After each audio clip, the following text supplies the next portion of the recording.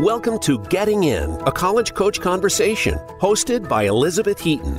On this show, the team of experts from Bright Horizons College Coach aim to demystify college admissions and finance. From choosing the right college, developing a payment strategy, creating a high school plan, and more. Each episode will help guide your family through the various steps of the process. Now, here is your host. Welcome, everyone, to today's episode of Getting In, a College Coach Conversation. I'm Sally Ganga from College Coach.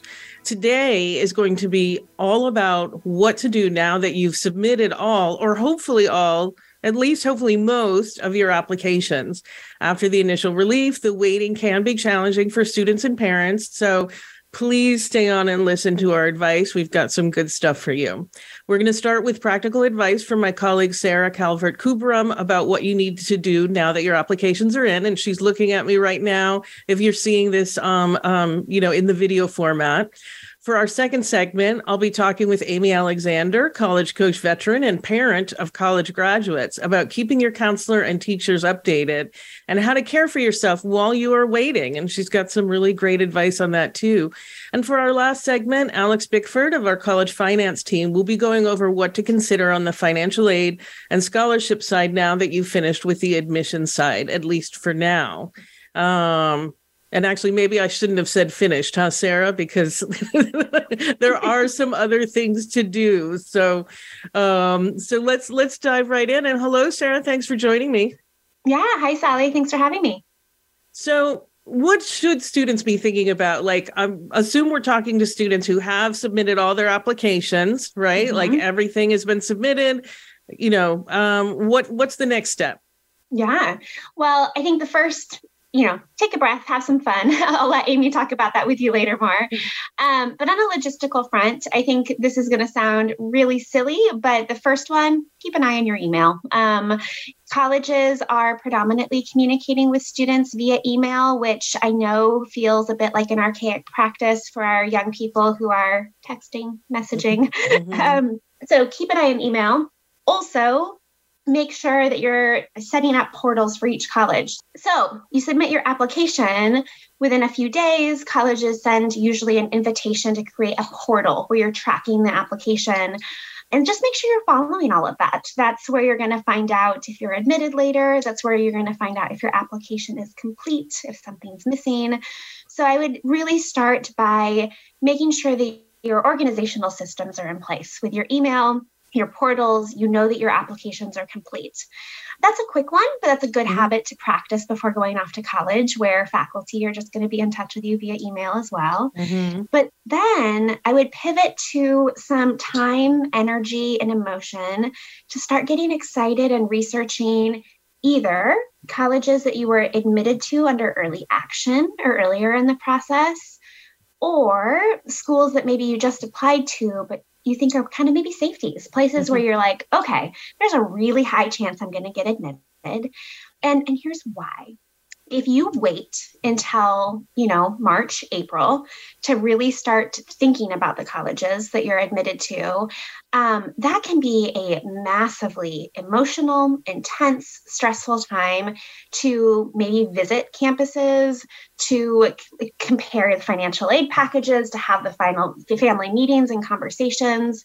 Not only are high school seniors navigating going to campuses and doing this in the spring, but March and April are also when high school juniors start flooding college campuses to do their college search and their research. And campuses are busy. You can be on massive tours. It can be hard to get one-on-one conversations with people. So what I love is using some more quiet time in, let's say, February. Mm-hmm. If you can, go visit a couple of the colleges that are in running and consideration. See what they're like in just normal average student times. Get on the campus. See if you can picture yourself. Whittle your list of colleges down as low as possible of the ones that you think you will be admitted to or you have been, so that come April, you're really thinking of a narrow list of schools. So if you've been admitted to maybe 4 now, get that down to 2 or 3 that you're thinking you might actually consider, so that you're preparing yourself for success as a family in March and April, and only maybe having a couple schools still to visit, a couple more things to consider. I think that can be a really helpful strategy. Absolutely. Like kind of a tentative ranking even, because I'm sure all the colleges are great. So we're not saying, that you'll even necessarily eliminate any of them. But what you can do is say, you know what, I really think this one is the best match for me. I listened to a segment, you and I talked about this last year. Something pretty similar. It's very timely. And, one of the stories I told that I think is really illustrative was of a student who I was talking to who was admitted to Northeastern. And she very, very tough to get into, but she got into it early. And she honestly hadn't looked into it that much, I think, because she was focused more on the West Coast. She had applied to some Ivies. She didn't get into the one that she applied to early. So it was kind of like, what now? And so I was talking over Northeastern with her, and she hadn't heard of the co-op program, which I was shocked by. I mean, so she had sort of applied to Northeastern just because she heard it was a good school. She managed to get in without doing that research, that due diligence. And she had no idea about the co-op program. And when I told her about it, she was so excited because she really wanted to get to work as soon as possible. Like, she was really excited about hands-on. And I was thinking, if she hadn't had that phone call with me, she might have passed over Northeastern. But as it was, after our conversation, it kind of skyrocketed right to the top. She was so excited about it. Yeah.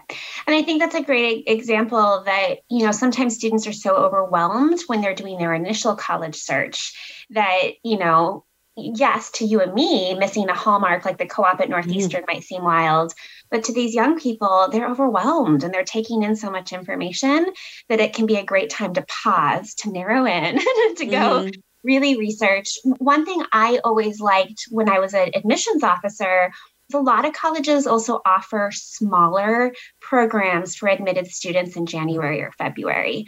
And now I've been seeing that colleges will do that in person, but also sometimes online. Like, they'll host a panel with current students, or, opportunities to interact that are a lot more low-key, smaller groups, because they're only offering these to the students that were admitted early. And so you have that kind of low-key time.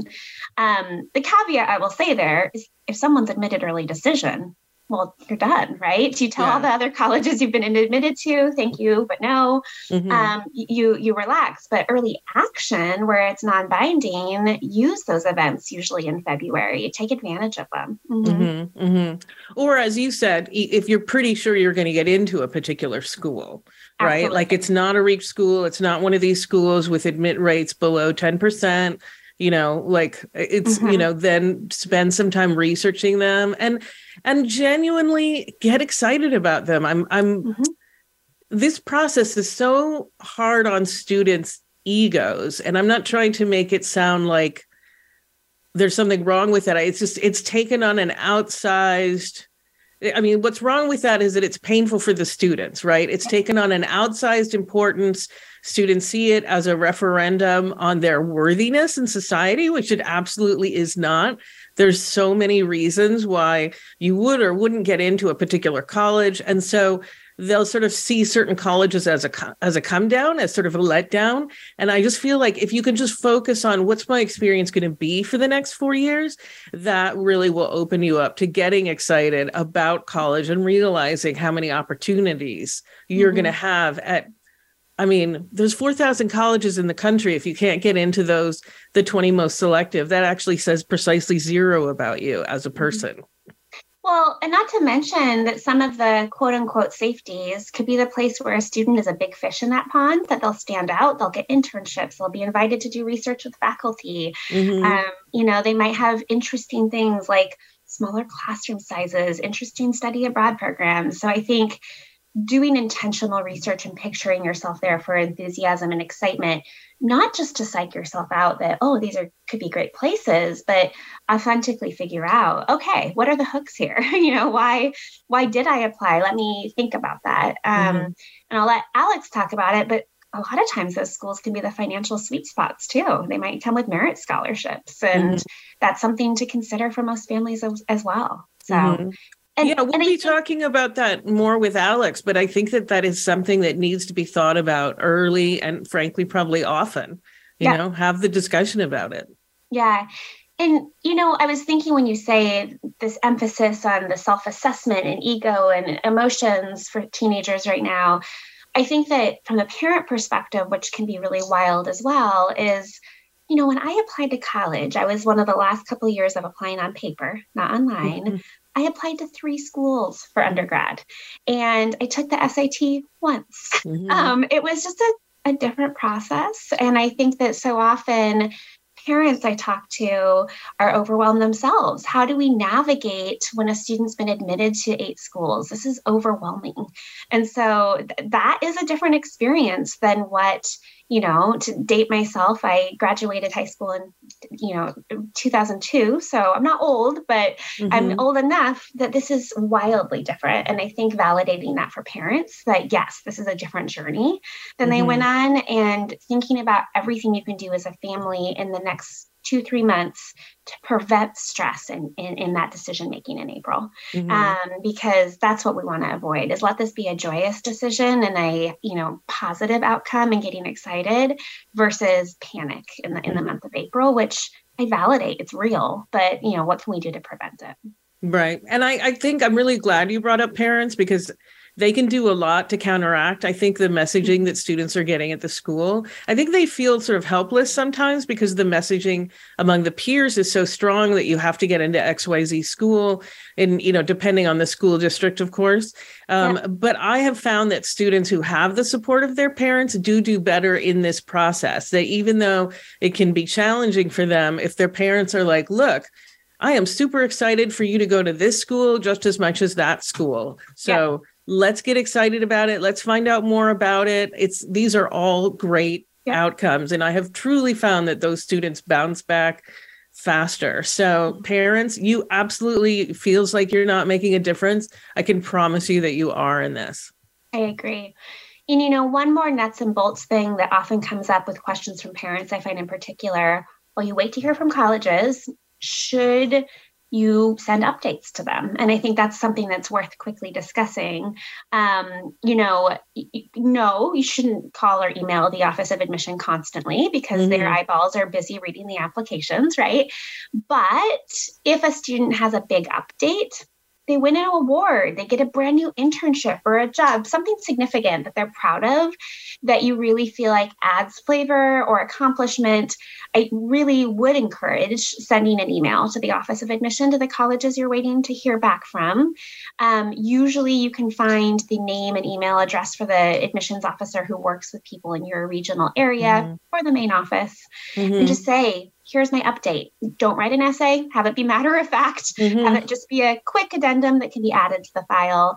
Another thing that tends to come up is that most high schools finalize first semester grades in end of January. And so high school counselors are usually driving the ship on this, but in case they're not, take some ownership in making sure that your school is sending updated grades from the first half of 11th grade at 12th grade, so that those can be considered under regular decision. This doesn't come up super often, but I do talk to students who take a last attempt SAT or ACT, and those scores come in right after they submit their application. To concrete, tangible updates like that are definitely worthwhile. Yeah. That being said, we're not recommending that you take the SAT 6 times or anything like that. But absolutely not. If the way your schedule worked out, it made sense, that is a great thing to submit. Absolutely. And it's not too late. Even if the deadline is passed, absolutely the colleges will. Most colleges, I would say, maybe not all. The UCs certainly won't take anything new, I think. But although they will take test scores. So they won't. The test scores, though, for the UCs are just used for course placement in college. Oh, that's right. I completely forgot. Yeah, they're test-free for admissions. Yeah. No, you're absolutely right. I remember they used to take them through December, and I was thinking about that. So, yeah. All right. Well, that gives you your answer. Nothing for the UCs, but it's worth it to try. It's worth it to check with the school and see if they'll take something else. So, All right. Thank you so much, Sarah. So we're going to take a short break. And when we return, I'll be talking with Amy Alexander about how to care for yourself and thank your teachers and counselors.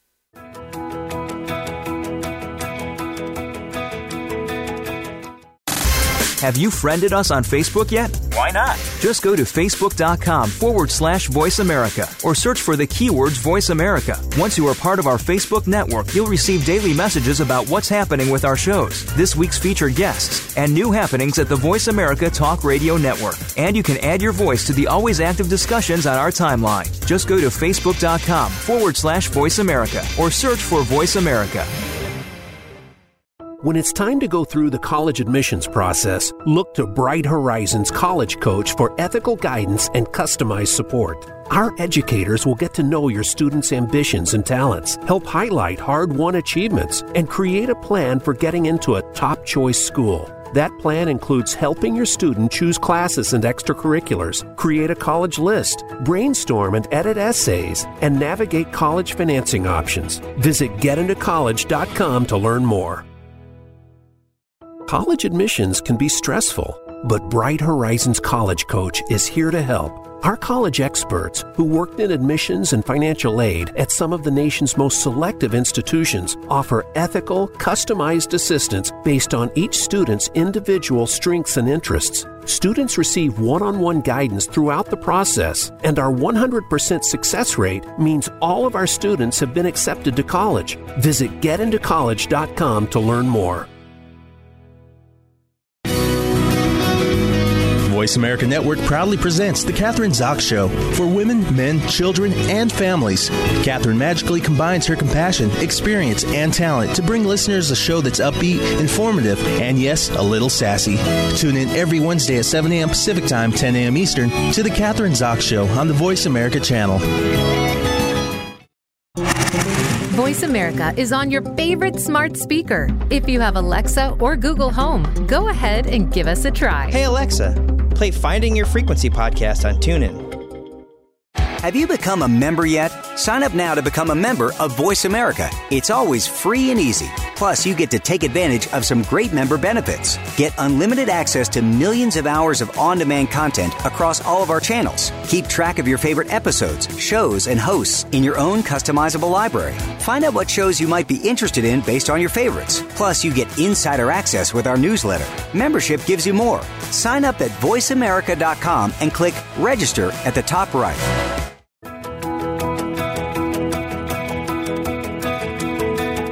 You are listening to Getting In, a college coach conversation. To submit a question for an upcoming listener Q&A segment or to suggest an idea for a future segment, please send an email to gettingin.voiceamerica@gmail.com. Now, back to the show.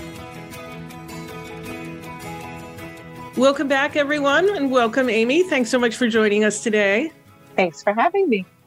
So I am very excited to hear your thoughts about not just why you should keep your counselor and teachers updated, but you had a lot of other ideas about things that students should be thinking about now that I'd sort of never thought to recommend to students. So let's start with the nitty gritty. Okay. And then you can go to kind of your broader advice, which frankly, I think is probably good for everybody, not just students. So let's talk about thank you notes. Okay. So I think it's really important for students to write thank you notes, and you're going to write to a handful of people. You're going to write probably to your school counselor, your teachers. Then you might have other people, what we call the supplemental or other recommenders. Don't forget those. They might be a sports coach or a religious leader, a supervisor, an advisor, a peer. You know, you think you know them and they know you and they're doing this, but it's just good practice to say thank you to all these people because they're in this with you.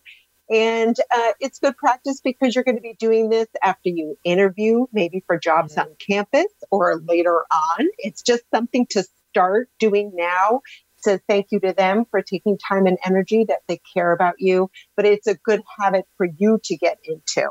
The other thing I think is really important is that teachers aren't required to write recommendation letters. That's not part of their job, but they do it because they really care about the students they're teaching.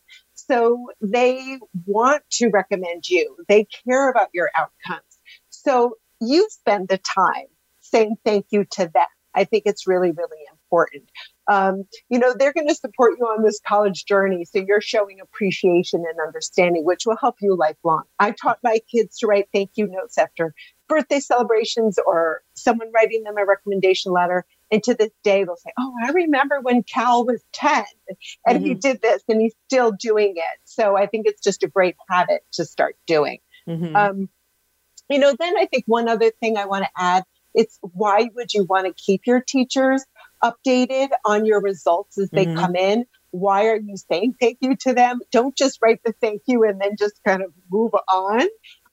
It's a good idea to do those soon after they've written the recommendation letters, you've completed your applications. Don't feel like you have to do it the minute they give it. But once you've sent your applications in, that's a good time. But I think there's a few reasons that are really important. One, they're worried and anxious too, just like you are. So they're invested. They're teaching you. They've been in the classroom with you maybe that year, maybe more than 1 year. Maybe they're an advisor in another capacity. And they want to know just as much as you do where you're going.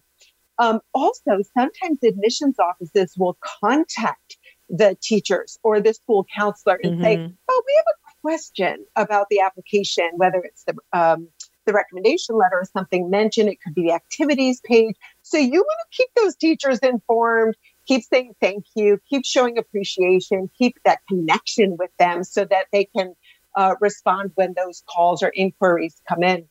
And then the last thing is, you know what? Every time they work with a student and they go through this college process, they learn something new, inevitably.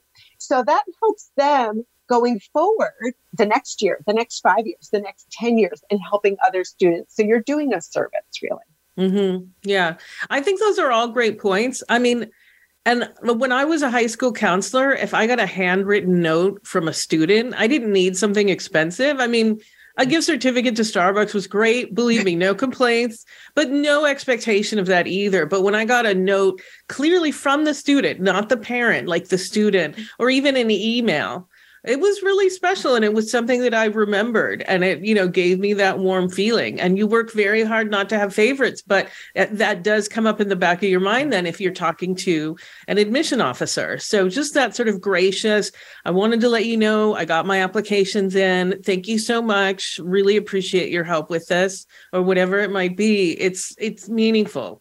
And that's what they're going to remember about you. I agree. And, again, and we'll get to this in a minute, but there's a lot of anxiety and stress around this application process, and the teachers are there with the students. And I think that students should not feel stressed to get the thank you in the minute after they see that upload or download it, or however it is in the Common App or whatever application it is. Don't feel like, okay, I got to stay up tonight till 2 a.m. and do this. They understand. So wait till your applications, whether they were the early ones you just got in, or, the regular decision is around the corner, January 1st, January 15th, some are a little later. So it's okay to do it after. I have a question for you, Sally. I mean, what you said when you got a handwritten note, but nowadays, because of technology, we know kids are so user friendly, and the idea of a handwritten note. I'm never sure what to tell students. I say what you feel most comfortable with, but I do think that old-fashioned dinosaur of the handwritten stands out. I mean, what would you recommend? I mean, I liked the cards. I would put them up around my office. So, I'm an old person. Certainly to a high. So I actually really did like those handwritten notes. And I was a high school counselor on a high school campus. So it was pretty easy for them to just drop it off, I think, do whatever you will do is what matters, right? Like, I want to absolutely stress that whatever you will actually get done, both of those are going to be great. But if you are in the same place as the person, and you think you can write a dash off, just like a quick thank you note, then I think that, unless you're, I don't know, maybe your high school counselor's 25, probably not. We tended to be at least 40, sometimes 35, I guess.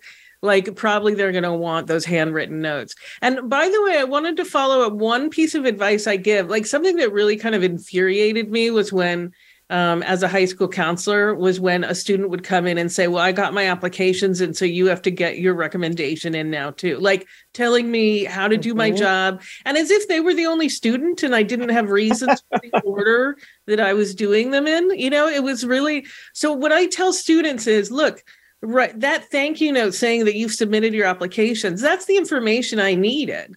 Right. But you're not telling me what to do. But because you got your application in, that will move you up in the line if there's another student who is not as on the ball as you, but where, like obviously some deadlines are deadlines, period, and they need to happen earlier. But if there's a whole group of students who don't need it until the same day, the one who comes to me and says, hey, thanks so much. Just wanted to let you know I got everything in. It's all been submitted. Like that actually would move a student up in the line for me. Yeah. If there was some leeway. So that's the way to do it. Don't tell your teachers or counselors, you need to do this now. Because honestly, that's rude. They're adults. It's not your place. But tell them, I got it all in. Thanks so much for your help. I really appreciate it. I know how busy you are. And I think that's a valuable and really important point. We get so caught up in our bubble and in our process that we think we are the only student. When I get students calling me and saying, well, I don't understand, they don't have, I'm like, they have thousands they're compiling and putting together. So the minute you send your application, you don't need to call the next day and say, is it all complete? Is everything there? And we're all feeling it. Don't you, student or parent, feel like you are the only one, or that the admissions office doesn't feel the stress and anxiety of this time of year as well. We're all in this together. And I think graciousness and gratitude, kindness are probably the most important emotions that you should be sharing and exhibiting this time of year for yourself, but also for those that are guiding and helping you. They know their job and they will get it done. Yeah. Yeah. This kind of leads into that other kind of maybe softer part that I feel is really important after you submit your application. I think it's very important to write the thank you notes, to thank everyone who's helped you. But stop and take a moment and thank yourself. Don't, think, okay, all these other people have helped me. Yes, they have. And it takes a village. But in the end, pat yourself on the back. Stop. Take a breath. Don't feel, now what do I have to do? Now take a moment. Pause. I tell my students after they get the early action or early decision applications in, take a few days, take a week. Yes, you don't want to wait too long to start those regular decision applications, but you deserve it. Because I think self-care at this particular time when you're waiting for decisions is so important. And students who are applying to schools or care about grades and getting everything in are very anxious. We're seeing a lot of anxiety, very worried. And maybe, I know this is easier said than done, but take a step back and do something fun. Go get ice cream with friends. Do some breathing exercises if you tend to, anxiety and worry overcomes you. If you're near a beach or near a park, go take a walk. Sign up for a pottery class. Read a fun book. You don't spend time doing that. You have to read your English and your history and do your math problems. Read something fun. Read a graphic novel. Pull out a comic book. Whatever it is that you need or you enjoy. Pull some other people in. Socialize. We've also isolated, sitting, getting applications done, and spending so much time in the wee hours getting your essays in, getting your recommenders, and inviting them on Naviance or the Common App. Taking that time, I think, will help you get your regular applications done, your regular decision ones, but it will also just help you prepare for the results as they come in. And I think that's so, so important. I think the other thing is, practicing gratitude, like we said, for the teachers and others, but for yourself. That's so, so important. Another thing is really be kind to other students. You might get into a school, but maybe 2 or 3 of your peers don't. So don't walk around, but I got into University of Richmond. I got into Tufts. I got into, University of South Carolina. That's wonderful. And I'm sure everyone will be thrilled for you. But be modest and humble.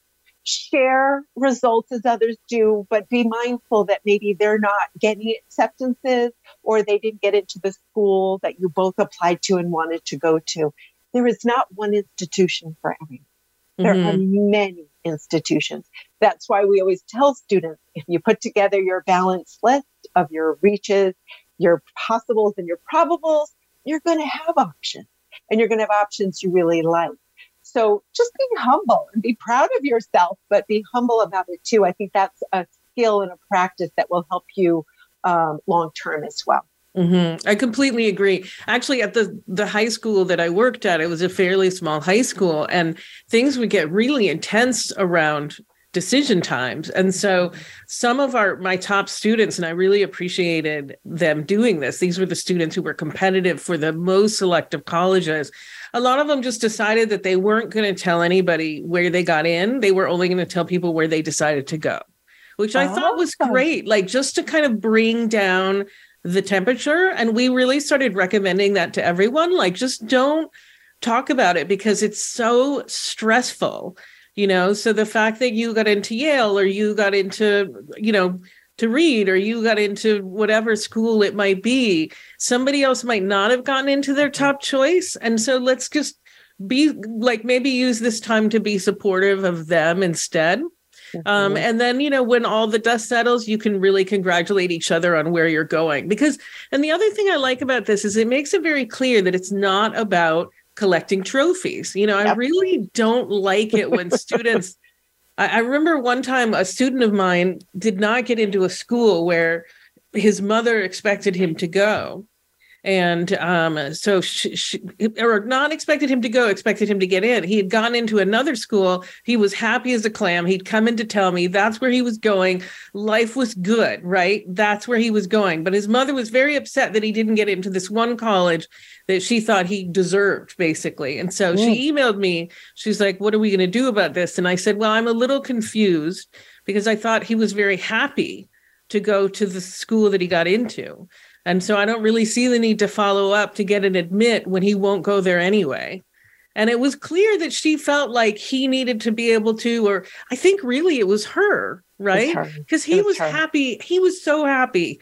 Life was good, right? Yeah.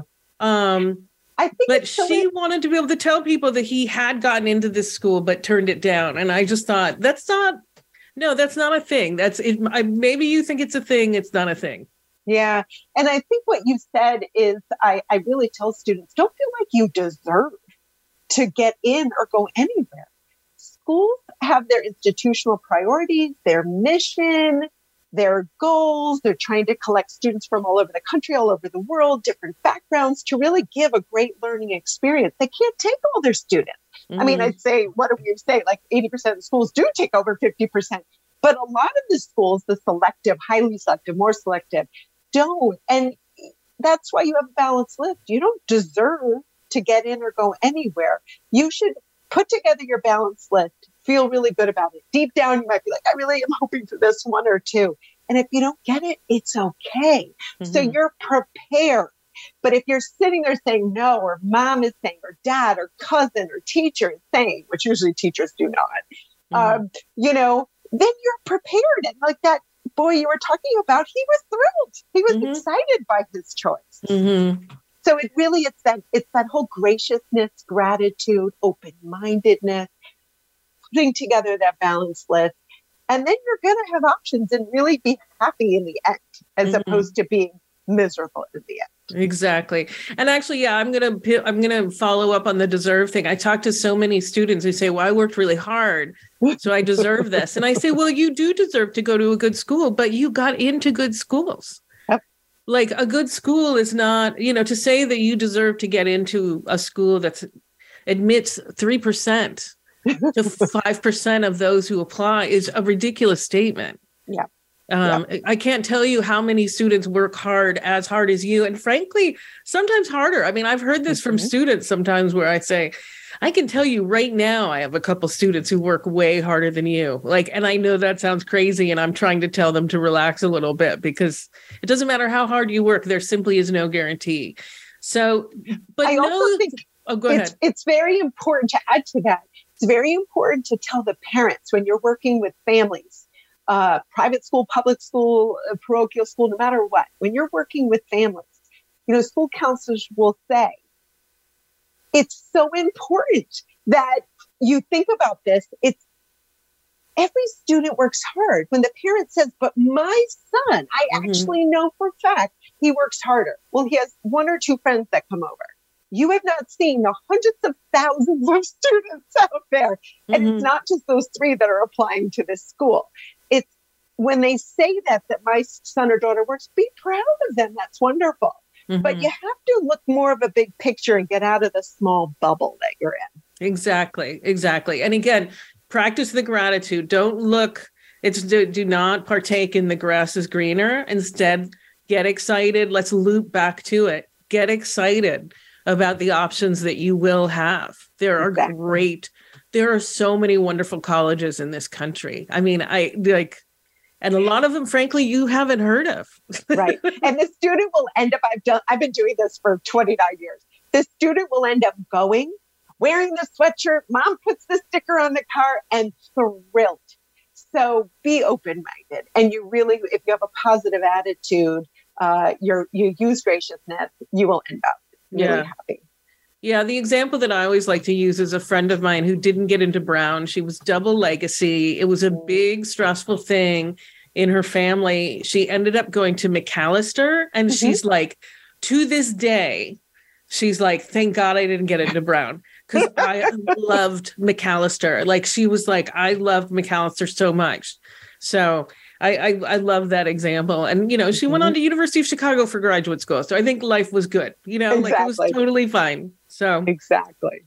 All right. Well, this has been great, Amy. Thank you so much. Well, thank you, Sally. You take care. You too. All right. So we're going to be taking a break now, but when we return, I will be talking with Alex Bickford about what to do now from a finance perspective.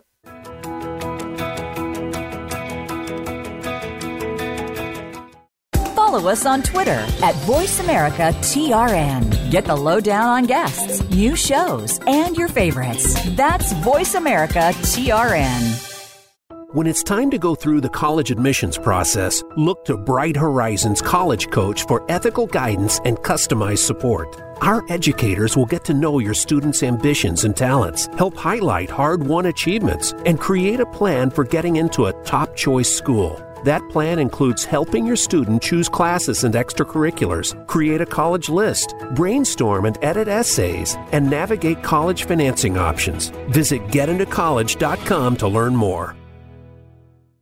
College admissions can be stressful, but Bright Horizons College Coach is here to help. Our college experts, who worked in admissions and financial aid at some of the nation's most selective institutions, offer ethical, customized assistance based on each student's individual strengths and interests. Students receive one-on-one guidance throughout the process, and our 100% success rate means all of our students have been accepted to college. Visit getintocollege.com to learn more. Tune in to Melody Edmondson's The Space of the Waist radio program. This companion piece to her successful guidebook series, The Space of the Waist, focuses on body types and how to make your waist length flattering, no matter what your body type is. Guests include designers, merchandise managers, factory owners, and more. You'll also find out what accessories will complement your body shape and waist length. Tune in every Tuesday at noon Pacific Time and 3 p.m. Eastern Time on Voice America Variety. Voice America programs are now available on your favorite connected device, including Amazon, Alexa, and Google Home. Through streams with Apple Podcasts, TuneIn, and iHeartRadio, listening to your favorite show is as easy as saying the show name followed by the word podcast. Hey, Alexa, play Finding Your Frequency podcast. If that doesn't work, try adding on TuneIn or on iHeartRadio or on Apple Podcasts. Are you ready for a broad look at everything to do with the world of sports? If so, tune in to the Mike Abadir Show. It's a unique perspective to the connections between sports and business. Host Mike Abadir has negotiated numerous deals in the NFL. Along with co-host Gino Bacola, Mike will bring his expertise, discussion, and some terrific guests to the airwaves. Listen live for the Mike Abadir Show every Thursday at 4 p.m. Pacific Time, 7 p.m. Eastern Time on the Voice America Variety Channel.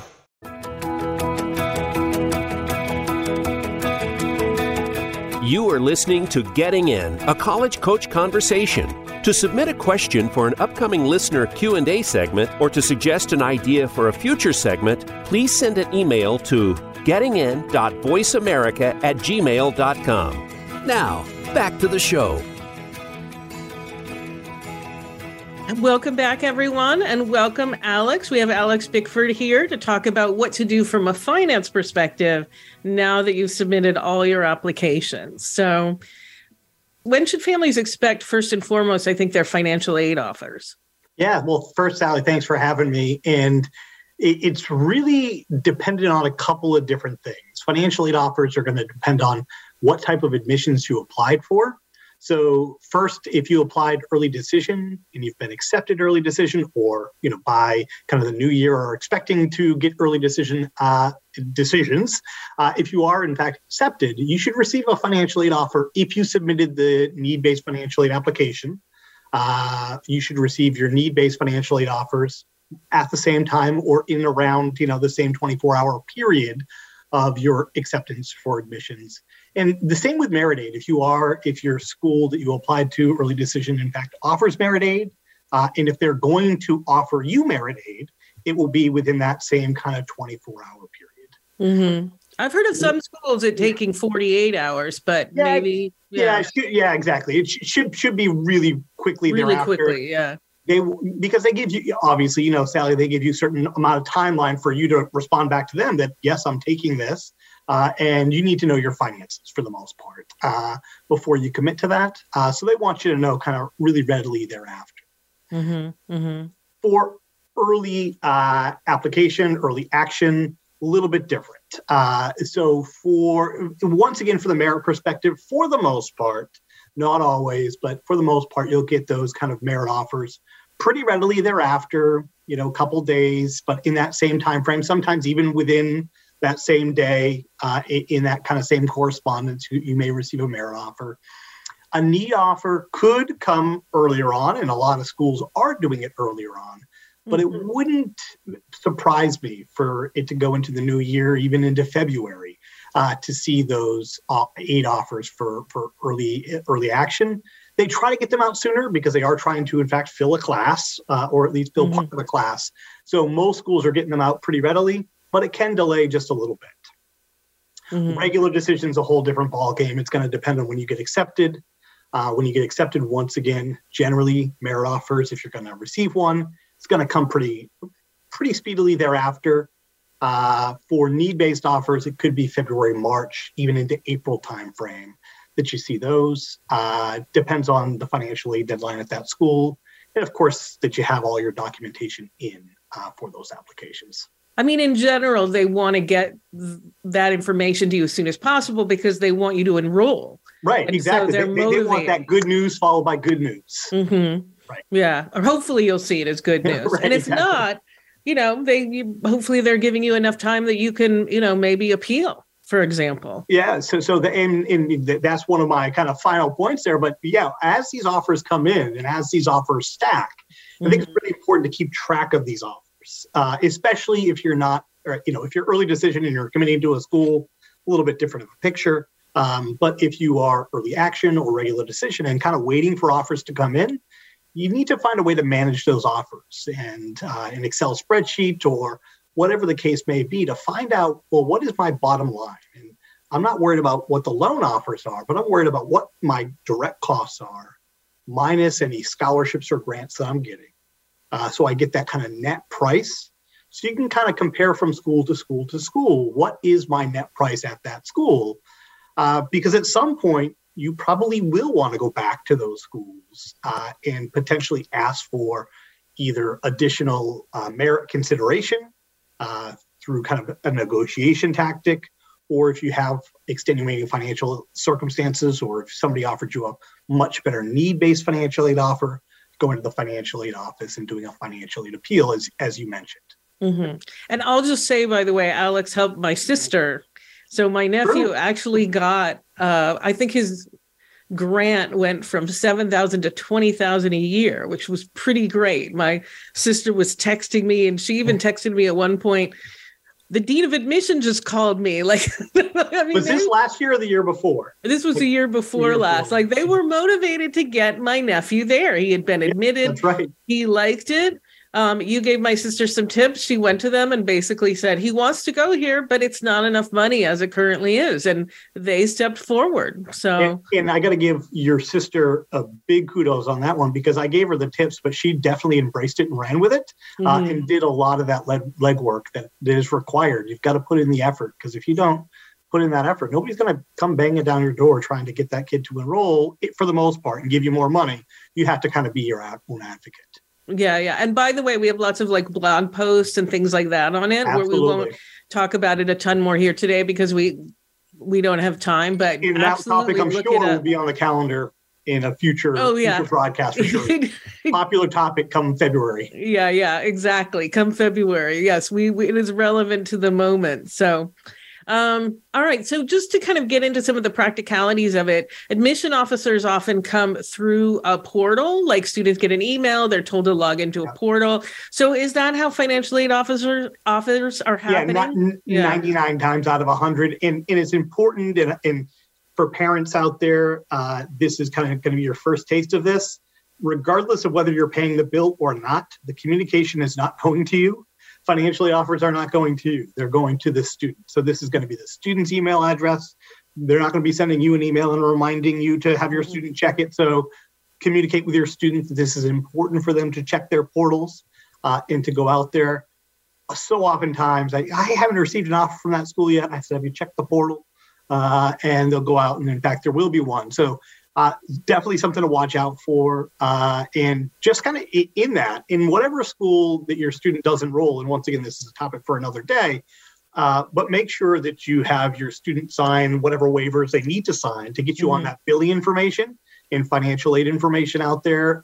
If you are going to be, in fact, paying that bill and need that information and don't want to have to go through your student, that would be something to do. Mm-hmm.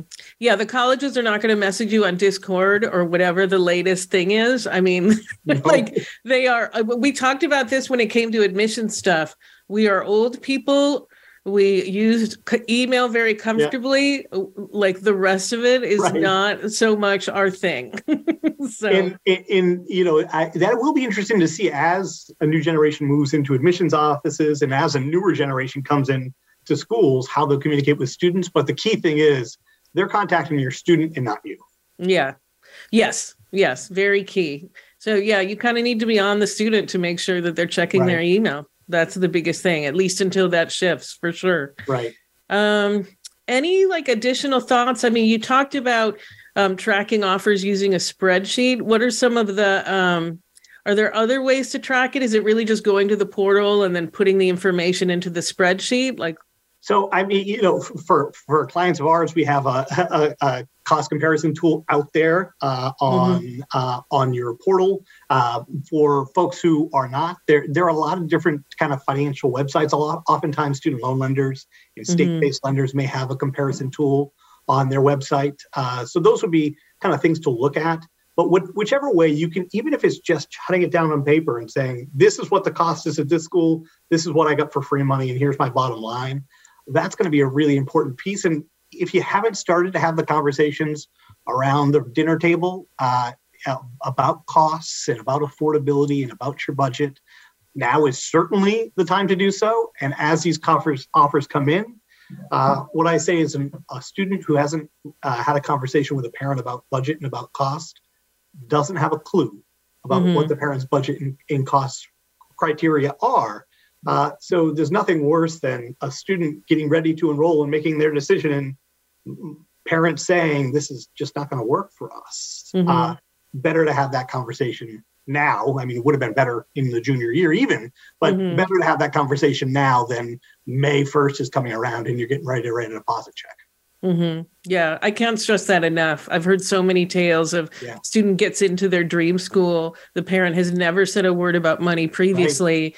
And suddenly the parents are saying, we can't afford this. And it's fine. The parents can't always afford things, but they needed to know that ahead of time, I think. Yeah, open line of communication. And listen, in today's economy, it's not uncommon that you thought when you applied that maybe you were going to be able to afford it. And stuff happened and you can't. And after you go through that financial aid appeal process, and I stress that hugely now, I know that there's a lot of layoffs going on, and I hope none of you out there are impacted by that, but I'm sure some of you are. So do those financial aid appeals, let the colleges know what's going on. And then after that, if things still don't work out, you've got to be really clear with the student. And even before you do the appeal, if this does not work out, that we can't deposit here, we can't afford this.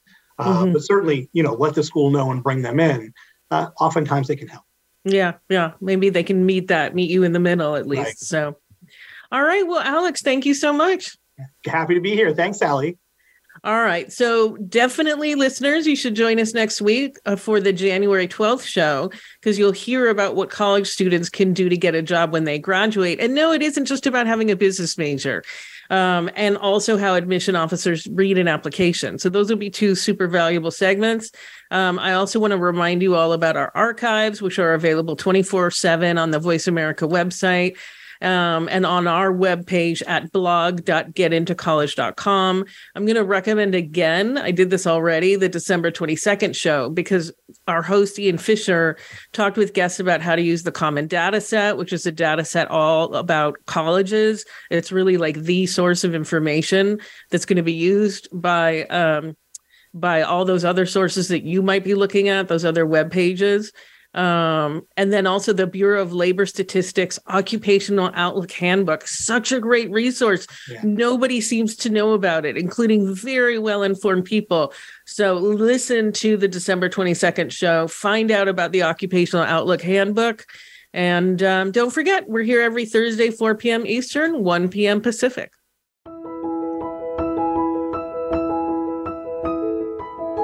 Thank you for tuning in to Getting In, a College Coach Conversation, hosted by Elizabeth Heaton and the team of experts at Bright Horizons College Coach. Join us again next Thursday at 1 p.m. Pacific Time, 4 p.m. Eastern Time on the Voice America Variety Channel. Have a good week.